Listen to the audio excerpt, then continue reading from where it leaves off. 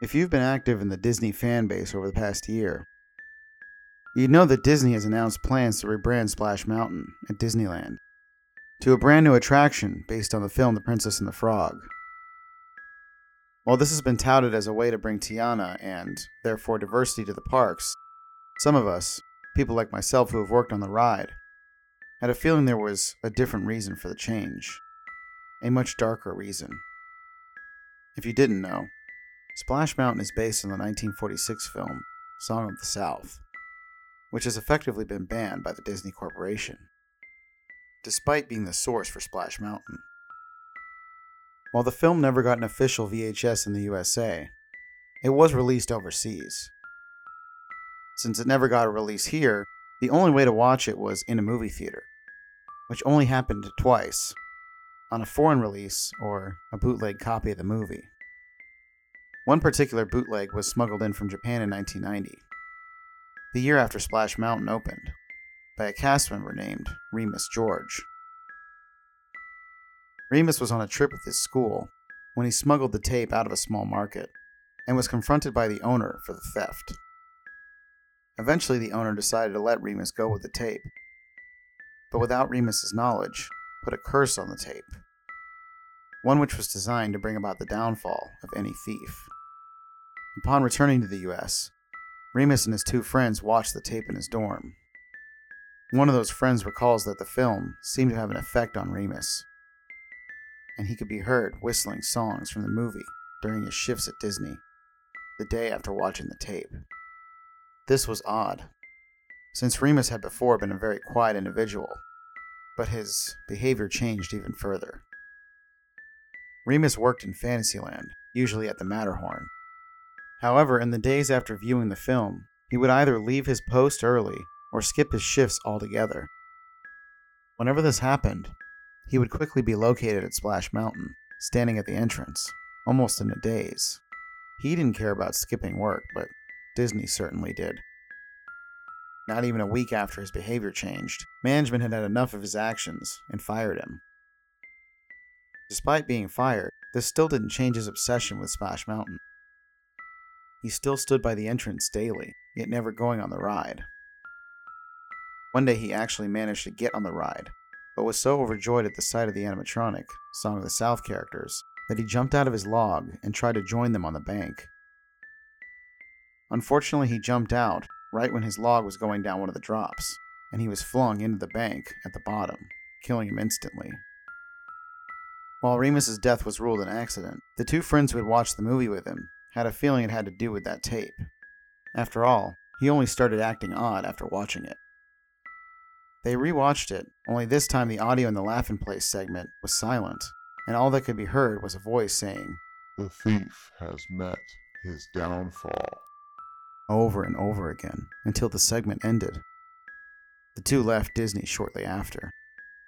All seemed back to normal until 1992, when 25-year-old Michael Nelson got off Splash Mountain, claiming to have seen one of the Briar Rabbit animatronics on the ride, staring directly at him while singing. "How do you do? Mighty pleasant thieving. How do you do? Soon we'll be a meetin'."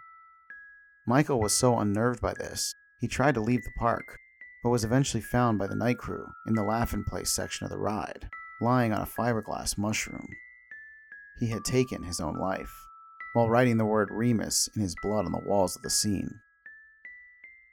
That wasn't the end. By the end of 1999, the ride's 10th anniversary, over 100 people had reported hearing disturbing cries of "Remember Remus" and disturbing laughter throughout the ride.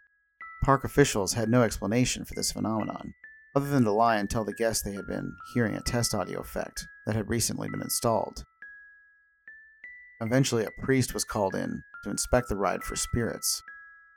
The priest was so shaken by what he found that he ordered Disney to close the ride immediately. There was something that no person should be exposed to on that ride, was his answer. Something not of this world. Disney obviously refused to close the ride, so the priest thought of a plan.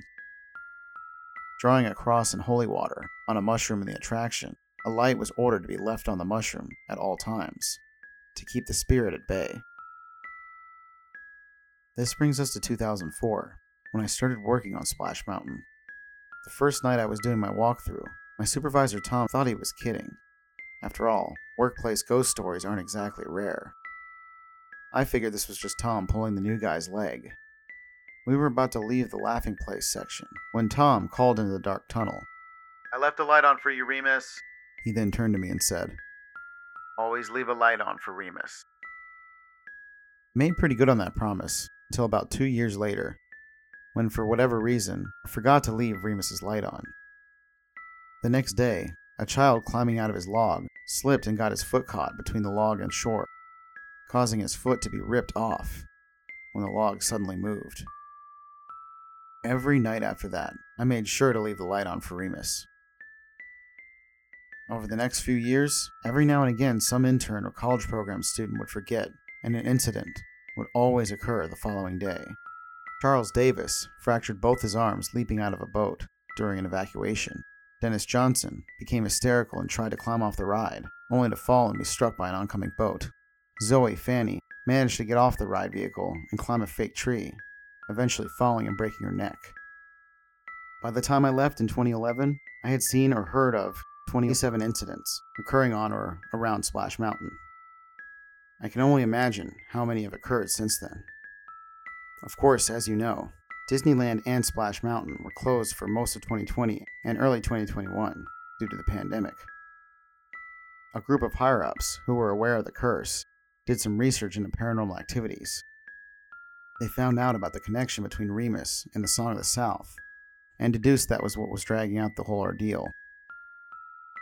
It should be any time now that Disney goes through and actually removes the Song of the South theme from the ride, but it could take months, or even years. Until they do, though, I only hope that whatever cast member closes the ride leaves the light on for Remus, for all of our sake.